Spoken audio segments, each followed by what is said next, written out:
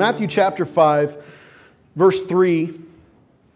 Blessed are the poor in spirit, for theirs is the kingdom of heaven. We talked about humility being the beginning of a life transformation of serving God. Blessed are those who mourn, for they will be comforted. We talked about sin, the recognition of sin in our lives, and that godly sorrow brings about a repentance that will not be repented of. And we looked at blessed are the meek, for they will inherit the earth. That God, through our transformational process, will bring a meek spirit into us. We will not fight and defend and try to strive over to gathering things of this earth, because we have a promise to inherit the earth that is to come. Blessed are those who hunger and thirst for righteousness, for they will be filled. At some part in our transformational period of walking with Christ, there must be a desire for the things of God, to pursue Him in word, to pursue Him in prayer. At some point, a Christian, a new believer, is going to begin to take some initiative and seek out who this God is on their own. Blessed are the merciful, for they will be shown mercy. When we attain some righteousness, the righteousness of Christ will flow through our lives. We will show mercy toward those even when they have not shown mercy to us. Blessed are the pure in heart, for they will see God. The smudge of sin in our lives will be removed so that we can see God for who He is and the work that He's doing in our lives. And blessed are the peacemakers, for they will be called sons of God. We talked about that last week. So this week, verse 10, blessed are those who are persecuted because of righteousness, for theirs is the kingdom of heaven. Blessed are you when people insult you, persecute you, and falsely say all kinds of evil against you because of me. Rejoice and be glad, because great is your reward in heaven, for in the same way they persecuted the prophets who were before you. I almost said prosecuted. Have you ever see the prophets prosecuted? I mean, I don't know. My tongue's doing that thing again. There is a blessing that follows those who are being persecuted for righteousness' sake. I know blessing doesn't seem to go together with persecution, does it? When somebody's persecuting you, somebody doesn't look in usually and say, "You are so blessed. Wow, you go." Nobody ever does that to somebody that's in the middle of persecution and they're struggling. But the truth of the matter is that the word, that Greek word that's translated as blessed, actually talks about happiness, about being happy. Be happy when all these things happen. Be happy. If you are merciful, you will be shown mercy. There's a happiness in that. If you are pursuing righteousness, do it with joy. There's a happiness in that. Have a pure heart. Did you know you can be happy and have a pure heart? You can't turn on a sitcom today and think that there's any happiness outside of vulgarity, jokes, and disgusting behavior. Amen? I can be happy without it. There is a happiness that's being spoken of. But I don't understand when it says that you are blessed when people insult you and people persecute you and falsely say all kinds of evil against you. When we look at all these things, the natural reaction is not to be happy. But this is the transformation. God's taken what is natural and He's imparting into us something supernatural so that we react to natural things in supernatural ways. Amen. Well, Jesus was saying in all of this stuff, be happy. Our culture, folks, is one that is quickly losing the ability to deal with conflict in a healthy way. We don't know how to deal with conflict in America anymore. We don't know how to deal with war conflict. Amen? We don't know how to deal with personal conflict. Bullying. Let's just talk about bullying for a second. Our kids today are bullied. Now, I want to encourage them and let them know that there's been bullies around since, well, Cain and Abel. Right? There's always been bullying. And bullying isn't anything new. Everybody said, we got this bullying problem. We got this bullying problem, Pastor. Well, I was a chubby little curly-headed kid in school. I got bullied a little bit at times, and sometimes I bullied back. Amen? They usually bullied me once.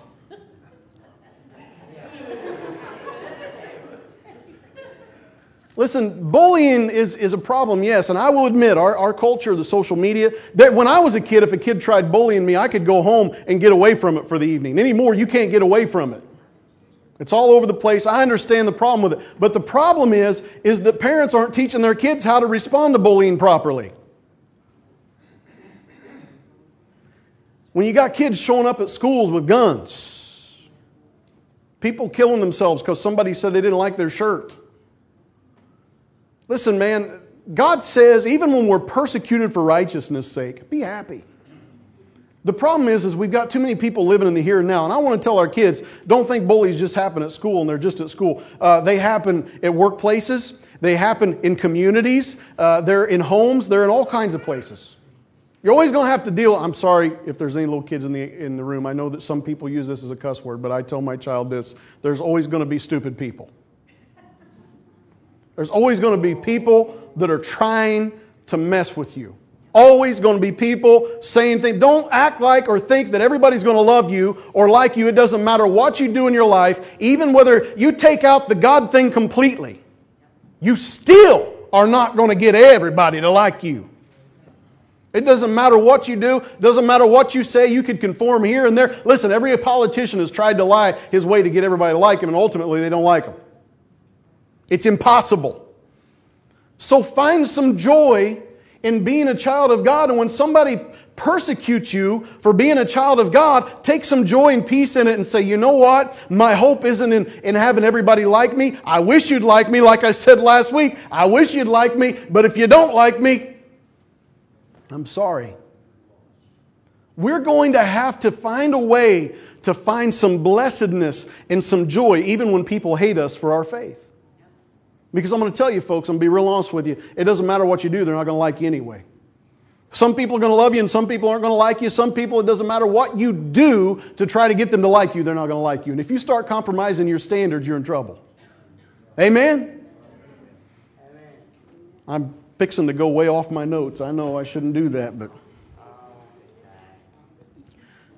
there's two things that this is talking about. Being persecuted for righteousness. This was my iPad, I promise you. Every time I do that, it's close to the receiver. It wasn't the bean dinner last night, I promise. Good gravy. We have beans last night, and then the Connect group's having a chili cook-off coming up. There's no hope for us, folks.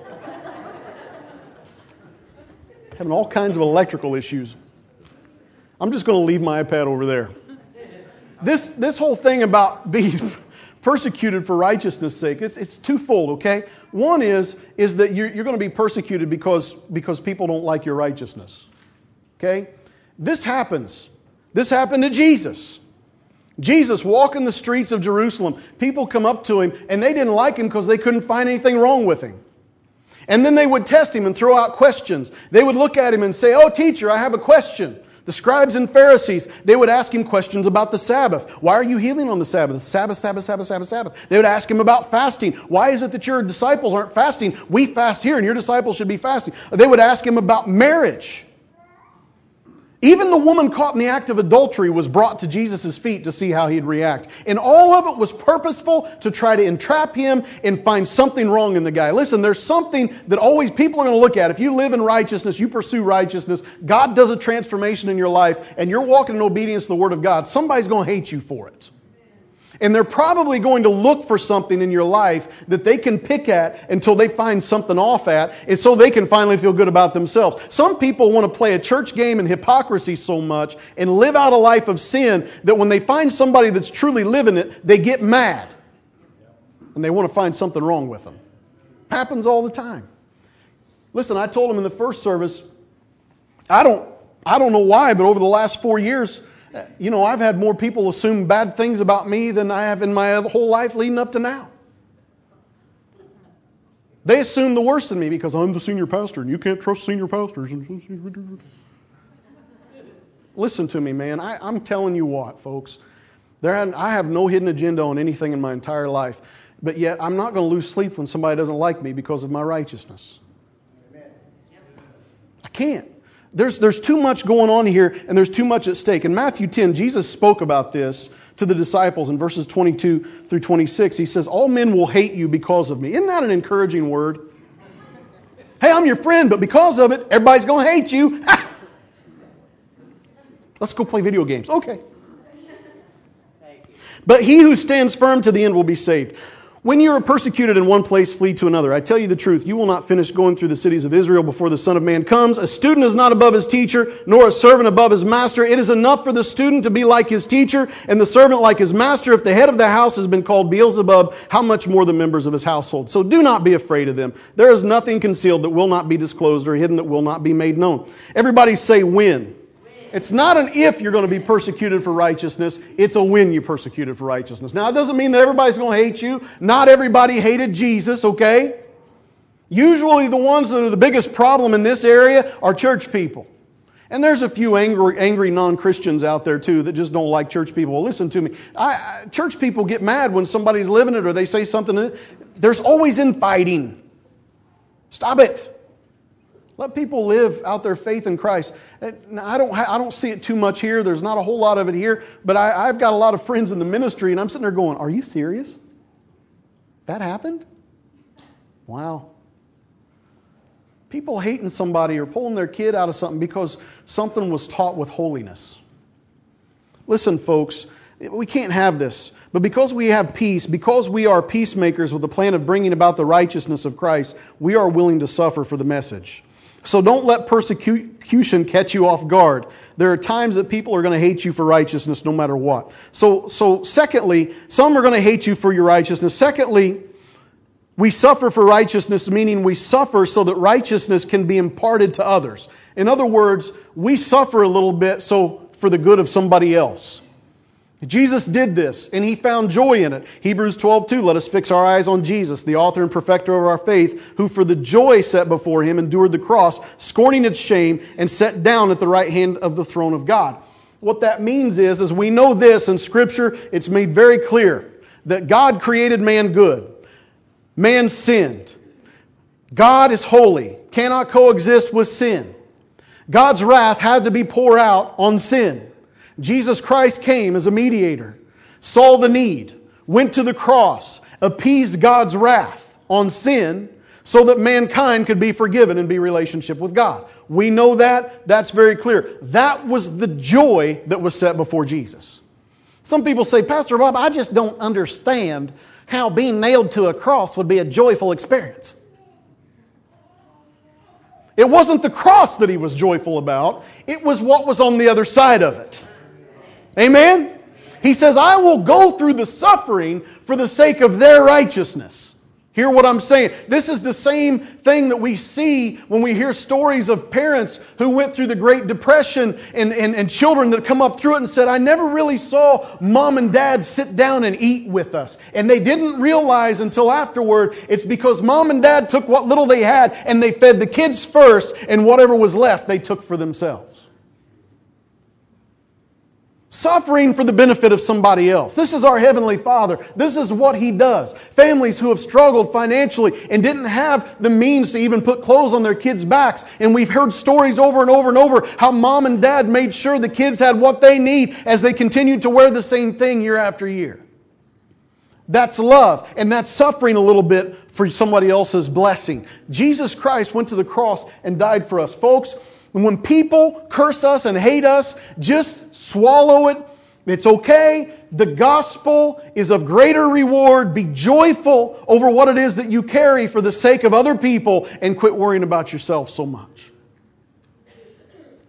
I know nobody likes to be made fun of. Nobody likes to be called names.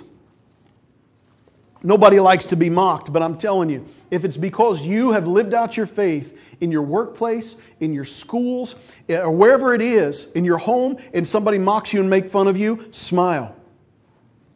And say, I'm carrying this, and it's hitting a nerve. Lord Jesus, have your way in their life. I didn't expect a whole lot of amens.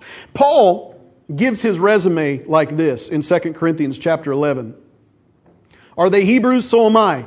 Are they Israelites? So am I. Are they Abraham's descendants? So am I. Are they servants of Christ? I am out of my mind to talk like this. I am more. I have worked much harder, been in prison more frequently, been flogged more severely, and been exposed to death again and again. 5 times I received from the Jews the 40 lashes minus 1. 3 times I was beaten with rods. Once I was stoned. 3 times I was shipwrecked. I spent a night and a day in the open sea. I've been constantly on the move. I've been in danger from rivers, in danger from bandits, in danger from my own countrymen, in danger from Gentiles, in danger in the city, in danger in the country, in danger at sea, and in danger from false brothers. I have labored and toiled and have often gone without sleep. I have known hunger and thirst and have often gone without food. I have been cold and naked. Besides everything else, I face daily the pressure of my concern for all the churches. Paul says, you want to know my resume that says I am an apostle? I've suffered for it. I've carried it. It's been proven. I haven't given up. I haven't, when things got bad, said, you know what? I didn't sign up for this. I don't want to do it. He said, I've endured. I've gone through some things. Don't look into my life and tell me I don't have this or I'm not being effective. The gospel for Paul was as important to him as it was to Jesus. With joy, he talks about and even boasts about his suffering. Oh, the things that I've gone through, he says. Look at all of this. This is a definition of a Christian. You want to know what my problem is? Is that today in our church world and westernized culture in America, that's not what it is that defines somebody with great faith. What defines somebody with great faith is if they've got a big bank account, if they wear about $800 to $1,000 when they walk out on stage, if they've got a $500 watch and they drove in about a $75,000 car. This person must have faith. That doesn't sound anything like Paul. Where's the suffering for the gospel? Where's the persecution? If we're only speaking words that look at people and tell them, I'm just here to edify you and bless you and to encourage you and to be happy with you, where's the persecution? Where's the definition of the person that's carrying the gospel? Now, that doesn't mean everybody's going to hate you. There's a lot of people like me. I get along with a lot of people. But I'm not going to change the truth to make somebody like me. If they don't like me for the truth, they're just not going to have to like me. It's not me that they hate, it's God. It's just like it was when Samuel was asked to step down and they wanted a king, and God looked at him and said, Samuel, it's not you that they have the problem with, it's me. Folks, we have to realize when somebody persecutes us and they look at us and call us names because of our faith,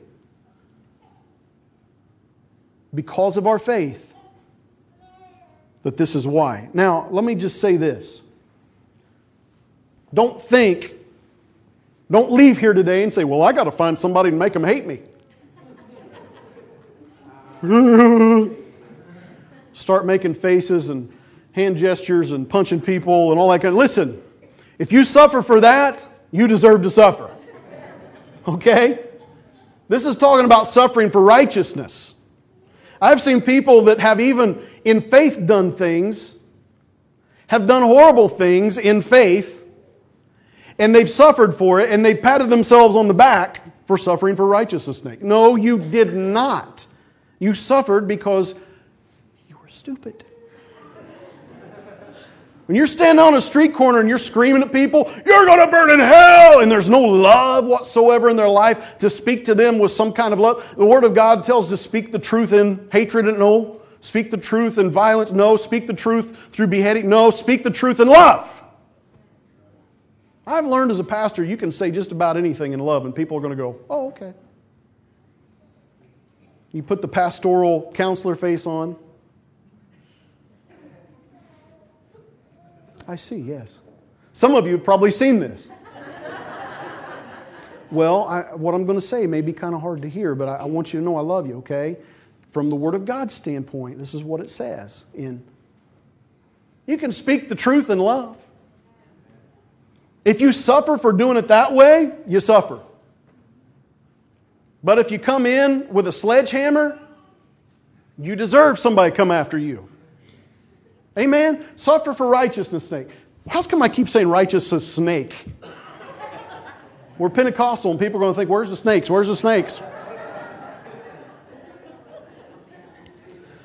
This work of the kingdom may bring about suffering, but it is at this point of transformation where we take on the image and attitude of our Savior, and it is where we are able to be most effective for the kingdom of God. Matthew 5, look at it again, verses 13 through 16. You are the salt of the earth, but if the salt loses its saltiness, how can it be made salty again? It is no longer good for anything except to be thrown out and trampled by men. In other words, if you lose your effectiveness, in other words, if you try to be something other than what God created you to be, you are going to be trampled underfoot by men. You lose your purpose. Don't lose your purpose by trying to avoid persecution. Do not lose your saltiness. Amen? Do not conform. Do not change. Verse 14, you are the light of the world. A city on a hill cannot be hidden. Neither do people light a lamp and put it under a bowl. Instead, they put it on its stand, and it gives light to everyone in the house. In the same way, let your light shine before men, that they may see your good deeds and praise your Father in heaven. Jesus is telling them this. Once you get through this transformational process and you're ready to suffer for righteousness' sake, don't you dare, once I change you and transform you and I put you on a platform to be used for my kingdom and for my glory, don't put a shade over what I've put inside of you. Why is this so important? Because there are people today that are afraid to speak out for righteousness because they're afraid of being sued. They're afraid of people saying bad things about them. They're afraid their reputations are going to be ruined on social media and on the news and everything else. People are afraid, even though they have certain beliefs, afraid to stand up for righteousness. And so they get to a platform where they can have great influence, where a lot of people are looking at them. And we all know that when you get to a place where a lot of people look at you, you're going to get a lot of feedback. Like I said, I've had more people doubt me and say things about me in the last 4 years than I've ever had in my entire life. But I'm not going to conform. Amen. We have to understand, folks, that wherever God has placed you, that's your pedestal. That's your lampstand. That's where your high place is. That's where you can shine the best. If it's at your home, if it's at your workplace, if it's at your school, do not put a shade over what God has placed in you out of fear of persecution. You shine. And don't you dare change and lose the effectiveness of your salt, of the salt of the earth, and change your makeup because you're afraid that somebody may not like you as you are. If you do that, you're going to be trampled underfoot anyway. If you're going to have a look or appearance of a Christian, if you're going to look like salt but not be salt, then you're going to be trampled anyway. Listen, be salt. Don't change. So what do we gain by all this persecution, Pastor Bob? Well, I'm glad you asked. It's just great to have a conversation with you. You're all so talkative today. What do we gain? We gain the same thing as we did in the beginning. Look at verse 3 there in Matthew chapter 5. Blessed are the poor in spirit, for theirs is the what? Look back at verse 10. Blessed are those who are persecuted because of righteousness, for theirs is the... You mean we finished with what we started with? Usually if I get a promotion, I get more money. Usually if I get promoted, I get this. Or usually if I get promoted, this whole final transformation, I get the same thing that I was given in the beginning when I humbled myself? You mean I come to God and I humble myself before Him and He says, I'll give you the kingdom of heaven, and yet when I go through all these other processes of being changed and transformed, God now looks at me and says, I'm going to give you the kingdom of heaven? For us, it doesn't seem fair for the saint that is working and changing and allowing himself to be transformed, and they get into a point in life where they stand up for the gospel and they're persecuted for their faith. All these things take place, and then you say, I get the same blessing that I had in the beginning? Folks, let me encourage you with this thought. It's good enough. It's good enough. Either you're committed in the beginning or you're not. Amen? Either you're committed in the beginning of this thing or you're not committed. The truth of the matter is that the kingdom of heaven is more valuable than anything that you could ever dream, anything that you could ever imagine. And you say, Pastor Bob, I don't get this. You mean, so everybody, no matter where we're at on our journey, if I'm a new believer and I was to die today, I would get the same thing as Paul the Apostle? Yes. Do you know that the thief on the cross that was next to Jesus got the same thing that Paul the Apostle got? The kingdom of heaven? Do you know that you get the same thing as John the Baptist? Do you know you get the same thing as John, who wrote the book of Revelation and the books of... Listen, it doesn't seem right because we come from a world where everything's earned. The kingdom of heaven is a gift. And it's a gift to us when we believe. And it's the same gift that we're willing to suffer for. It just has two different purposes. You want to hear what the purpose is in the beginning? When we believe in the beginning, it's a gift because, well, let me just do it like this. I put my faith in Christ as a child of God, and I said, "Oh Lord, take me now before I mess it up." Oh, don't act like you've never been there before. And then a person that goes through this transformation, some righteousness, some mercy, a changed life, they've even suffered for their persecution, then the kingdom of heaven is no longer just a blessed promise that I get someday. Now it's a promise of mercy to stop my suffering. So in the beginning I said, "Lord, take me now before I mess it up." Now I'm saying, "Lord, take me now. This place is messed up."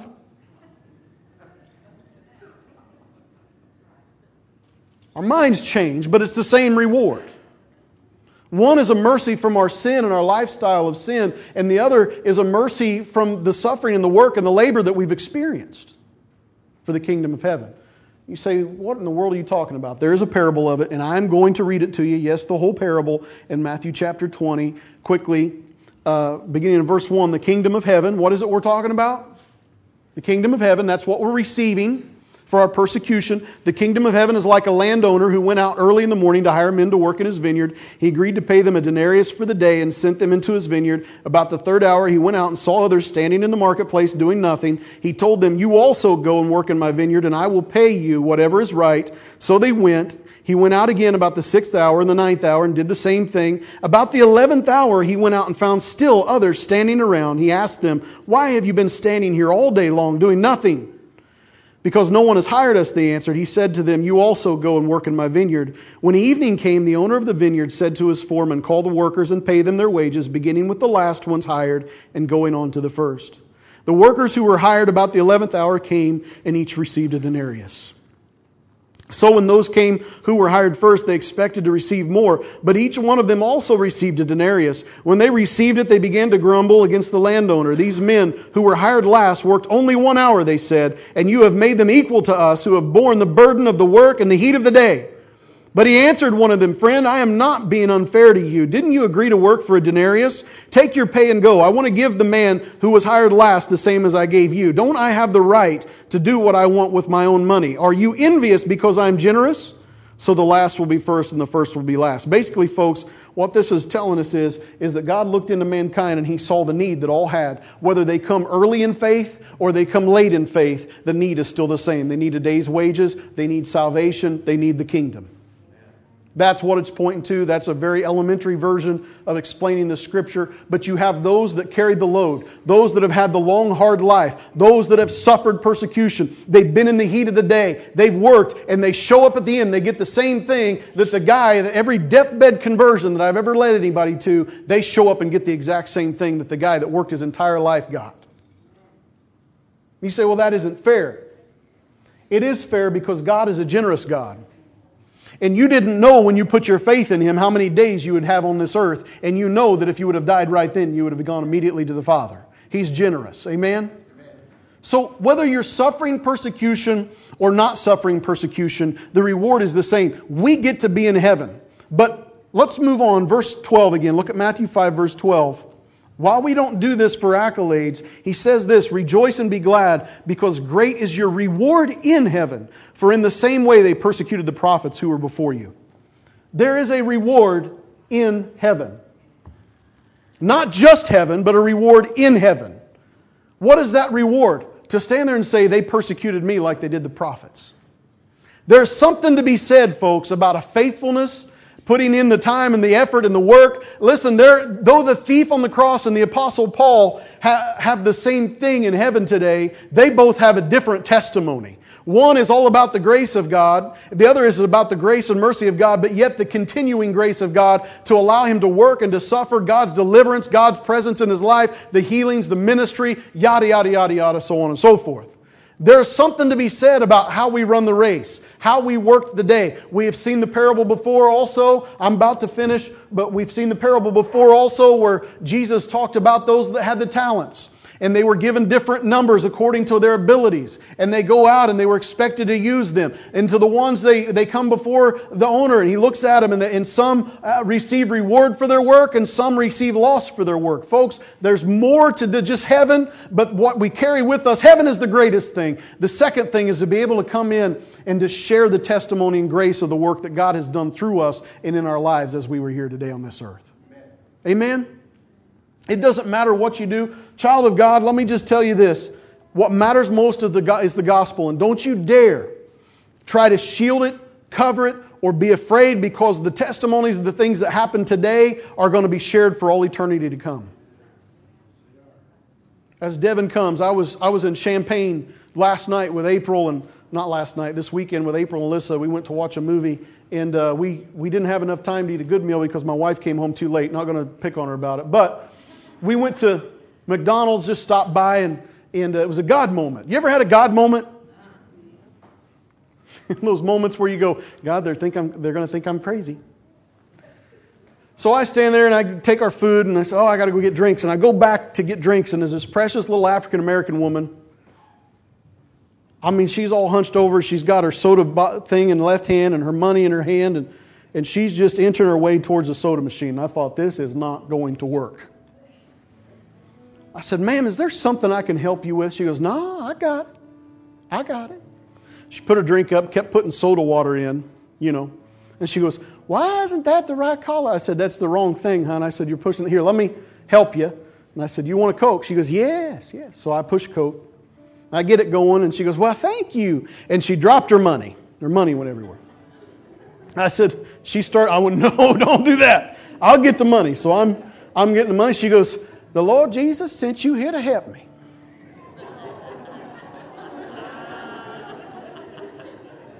I said, ma'am, actually, I was just getting ready to ask you if I could pray with you.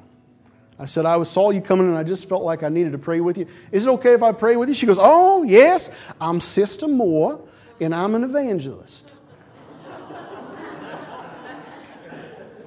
She's got her little cane there. And I said, well, let me pray with you. Right there at the soda machine. We didn't even move away. You know how the soda fountain is. People.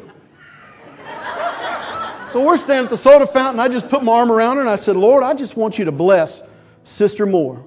God, I want you to heal her body. I want you just to give her a good day. Bless her, your spirit. She's going, yes, Lord Jesus. Yes, Lord Jesus. She's saying this. And right next to her was this another African-American lady, bigger woman, walking around us getting her drink going, yes. Yes. Jesus.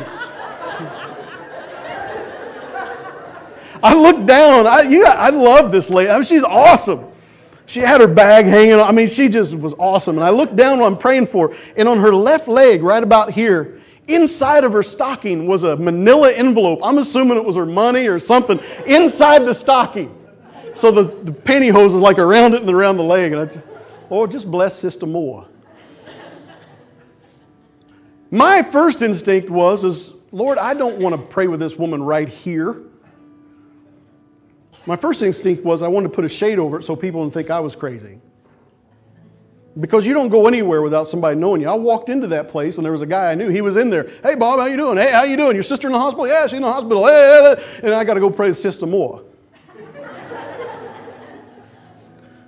Here's the thing, folks. Last verse. I'm closing. If you want to live a godly life of obedience, you will be persecuted. The Holy Spirit is going to lead you into places that are going to be uncomfortable, and you're going to say and do things, have to say and do things that are going to put you out there and endanger you for being insulted, made fun of, etc. and so on. But he says, find joy in it. And listen to what Paul says to Timothy in 2 Timothy chapter 3, verses 12 through 15. In fact, everyone, everybody say everyone. Everyone who wants to live a godly life in Christ Jesus will be persecuted. While evil men and impostors will go from bad to worse, deceiving and being deceived. But as for you, continue. Everybody say continue. Continue in what you have learned and have become convinced of, because you know those from whom you learned it. And how from infancy, just had a baby dedication this morning, from infancy you have known the Holy Scriptures, which are able to make you wise for salvation through faith in Christ Jesus. if you want to live a godly life, it's not going to flow with this world. Okay? The culture that we live in is going a different direction. And if we are going to live a godly life, we're going to stand out whether we like it or not. And yes, I want to encourage you with this. It will invite opinions. It will invite insults. It will invite attitudes and possibly even threats. But I watched an Iraqi minister just a month or so ago stand up and speak and preach with joy, facing death every single day for his faith. I think if we are going to live a godly life here in America, it's doable. And God wants to take this church and take you as individuals, and we're going to pray this here in just a minute, and take us to a place to where we want to live a godly life that is more important to us than our reputation, our popularity, our lives, in any way, shape, or form, to make sure that we obey the Word of God, and that is the number one priority in our lives. Just like we said with this baby dedication up here, that she would be raised up knowing the commandments, knowing the truth of the Word of God, and knowing that when you train them up in the way they should go, that when they're old, they will not turn away. They will not depart from it. It's so vital for us to know that this faith we're in, this transformation process that God has us in, is not something we're in and out of every day. This is a continual work, and He is doing something with us. Amen? Stand with me this morning.